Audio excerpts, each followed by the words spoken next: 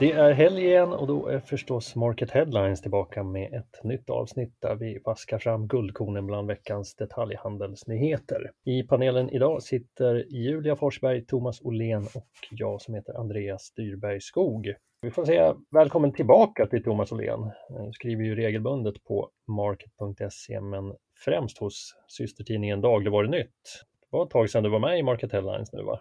Ja, jag vet inte riktigt när det var, Andreas, men på något sätt har du lurat in mig i det här igen. Ja, jag tog chansen direkt när jag fick möjligheten. Det kändes naturligt att koppla in dig idag när vi har lite dagligvarunyheter på topplistan. För omväxlings skull så handlar det inte om ICA-Stig. Den hysterin dog ut snabbt efter att Björn Kjellman och Susanne Reuter presenterades som det nya handlarparet. I torsdag så var det en dagligvarutung nyhetsdag, får man väl säga, där artiklarna om Axfoods kvartalsrapport och inte minst dagligvaruindex lockade många klick. Enligt rubriken på dagligvaruindex så var det ett historiskt år för dagligvaruhandeln. Thomas, vad är det som ligger bakom de stora orden? Ja, huvudorsaken är ju förstås coronapandemin som vi drabbades av i månadsskiftet februari-mars förra året, som har gjort att vi hade ju en enorm bunkring som säkert alla minns i mars, och efter det så har ju väldigt många transaktioner flyttats från krogar och kaféer till dagligvaruhandel i takt med restriktioner och att väldigt många människor jobbar hemma just nu och äter i bostaden istället för att besöka restauranger. Så det är ju den främsta förklaringen till att det blev ett lyft på 7,6% i fjol för dagligvaruhandeln. Om man tittar på detaljhandeln i stort så har ju de olika delbranscherna drabbats eller gynnats på olika sätt av pandemin. Men inom dagligvaruhandeln har det också varit stora svängningar. Så vilka har egentligen varit vinnarna och förlorarna i dagligvaruhandeln under året? Ja, det har ju varit en väldigt slagig försäljning. Stora butiker har ju gått bra. ICA Maxi har ju redovisat väldigt starka tal. Stora Coop har gått bra. City Gross har gått bra. Willys har som vanligt gått bra, men även mindre format har haft väldigt fina tillväxttal under 2020. Till exempel ICA Nära och Tempo som tidningen Dagligvarunytt berättar om i veckans tidning. Men däremellan finns ju väldigt många förlorare också. Gränshandeln, som alla känner till, matbutiker i gallerior, i stadskärnor, som har det väldigt tufft. Och det syntes ju Axfoods rapport över Hemköps egenägda butiker som faktiskt tappade försäljning 2020 jämfört då med 2021. Och det blev väl något av ett genombrottsår för e-handeln också i dagligvaruhandeln. Eller skulle du kalla det så? Ja, det måste man göra. Enligt dagligvaruindexet så låg kanalandelen på 3,2% vid ingången av 2020 och slutade på 6,5%, alltså mer än en fördubbling. Så att nätet fick verkligen sitt genombrott när det gäller e-handel med mat. Ja, jag kikade lite på siffrorna där och i så här konsumentundersökningar så brukar ju kunderna alltid uppge att de helst vill få varorna hem till dörren. Men tittar man på ökningstalen här i e-handeln i dagligvaruhandeln så ser man att avhämtning har ökat med nära 350% och hemleverans med inom situationstecken bara 55%. Varför är click and collect så vansinnigt hett i dagligvaruhandeln?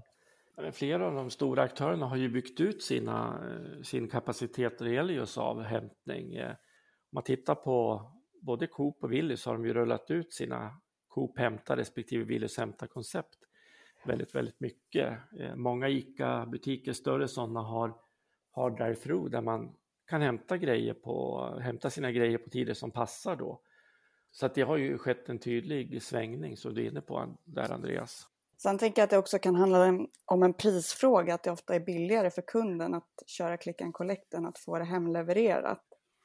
Samtidigt som dagligvaruhandeln har ju haft ett dilemma med att det är väldigt kostsamt att distribuera varorna hem till kunden. Så det kan ju vara också att de driver medvetet mot click and collect, tänker jag. Ja, precis. Och tittar man på en Willys-kund som är väldigt prisorienterad, så det är klart att det är ju billigare att åka och hämta sina grejer än att få det hemlevererat, rimligen. Ja, det är möjligt att de styr kunderna till click and collecterna av lönsamhetsskäl. Alltså. där har vi nästan en sömlös övergång till nästa punkt på klicktoppen. Där handlar det nämligen om just lönsamhet. Det är en premiumartikel, vår granskning av lönsamheten bland de 200 största svenska e-handlarna. Tittar vi i botten där så hittar vi också en dagligvarukoppling. Bland de som har negativ rörelsemarginal och kämpar med lönsamheten så hittar vi 3 aktörer i livsmedelshandeln. Det är Citygross, e-handel, Matsmart och Mathem. Varför går det så tungt för just de här aktörerna? Ja, men den enkla förklaringen är ju att det är aktörerna som gör det jobb som konsumenten egentligen gör. Alltså plockar ihop en eller ett par kassar, och det är ju personalintensivt och kostar förstås. Så länge man gör det här i butiken. Nu är ju stora anläggningar på gång både i ICAs och Axfoods Dagabs regi med robotiserade anläggningar, och det är väl en lösning för att få ner kostnaderna förstås. Det här är ju aktörer som driver e-handel i egna bolag, men finns det några siffror på hur det egentligen ser ut med lönsamheten för e-handeln hos de stora aktörerna som ICA, Axfood och Coop? Nej, det är inga siffror som de här stora släpper på något sätt, men det skulle ju förvåna mig åtminstone om de skulle lyckas så mycket bättre än renodlade e-handlare med den här tjänsten. Ja, det är en erkänt svår ekvation att få lönsamhet i e-handel med dagligvaror. Däremot finns det andra branscher som har det lättare att nå lönsamhet och väldigt god sådan, i alla fall bland de här största e-handelsaktörerna. För att kvala in på topp 10 bland de med högst rörelsemarginal så krävs en marginal på över 14,2%. Det finns inga mataktörer i toppen, men går det att se några andra gemensamma nämnare bland topp 10? Jo, men det gör det. Bland annat är 4 av 10 på den här listan aktörer som på något sätt säljer produkter kopplat till sport och fritid. Det finns även en del aktörer som i Piccolo som säljer dammsugarpåsar. De driver även Inclub, och sen har vi Inpekta fröhandel som de säljer då frö för odling. Så ser man till vilka typer av produkter det här rör sig om, så har vi bland annat en bransch som har en väldigt stark trend med sport och fritid. Och sen produkter som dammsugarpåsar och fröer så kanske har fördelen mot till exempel dagligvaror att de är lättare att distribuera till kunderna. Och flera nischade aktörer också som fokar på egna varumärken. Det verkar också vara lite av en framgångsfaktor. Vi försöker oss på en radioövergång till nästa ämne också.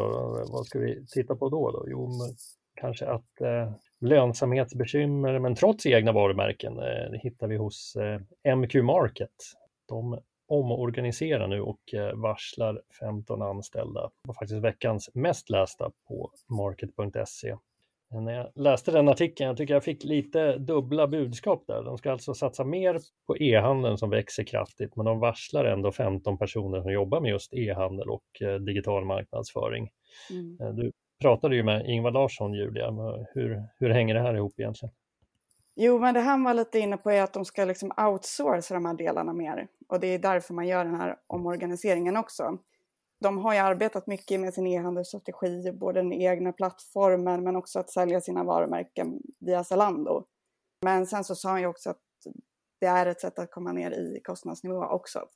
Lite tyst från Markets sida senaste tiden. Avslöjar någonting om hur det går egentligen? Ja, alltså han pratar ju lite om att de har ju tappat försäljning i butikerna och framförallt från oktober och framåt, precis som resten av branschen.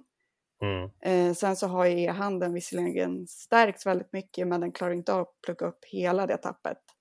Ingvar Larsson verkar ganska inställd på att det kommer vara ytterligare en period med en utmanande marknad, men samtidigt så han kändes rätt lugn med det och fokuserar liksom på bolagets utveckling med e-handeln och fler tjänster i butikerna och också de egna varumärkena. Ja, det kommer en längre intervju med Ingvar Larsson, vd på MQ Market, i kommande vecka på market.se. Ja, modehandeln är ju illa åtgången under pandemin och MQ har väl kanske haft ett extra tufft år bakom sig när de liksom först återföddes som Market när pandemin slog till, och sen tvingades de i konkurs och återföddes på nytt. Men det verkar ha en sjuk kämpaglöd i det där företaget i alla fall, så MQ Market kommer väl säkert finnas kvar även när pandemin dragit förbi. Och kvar finns alltid också Market Headlines, men nu släcker vi studion för idag och är tillbaka igen nästa vecka. Trevlig helg så länge. Trevlig helg. Trevlig helg.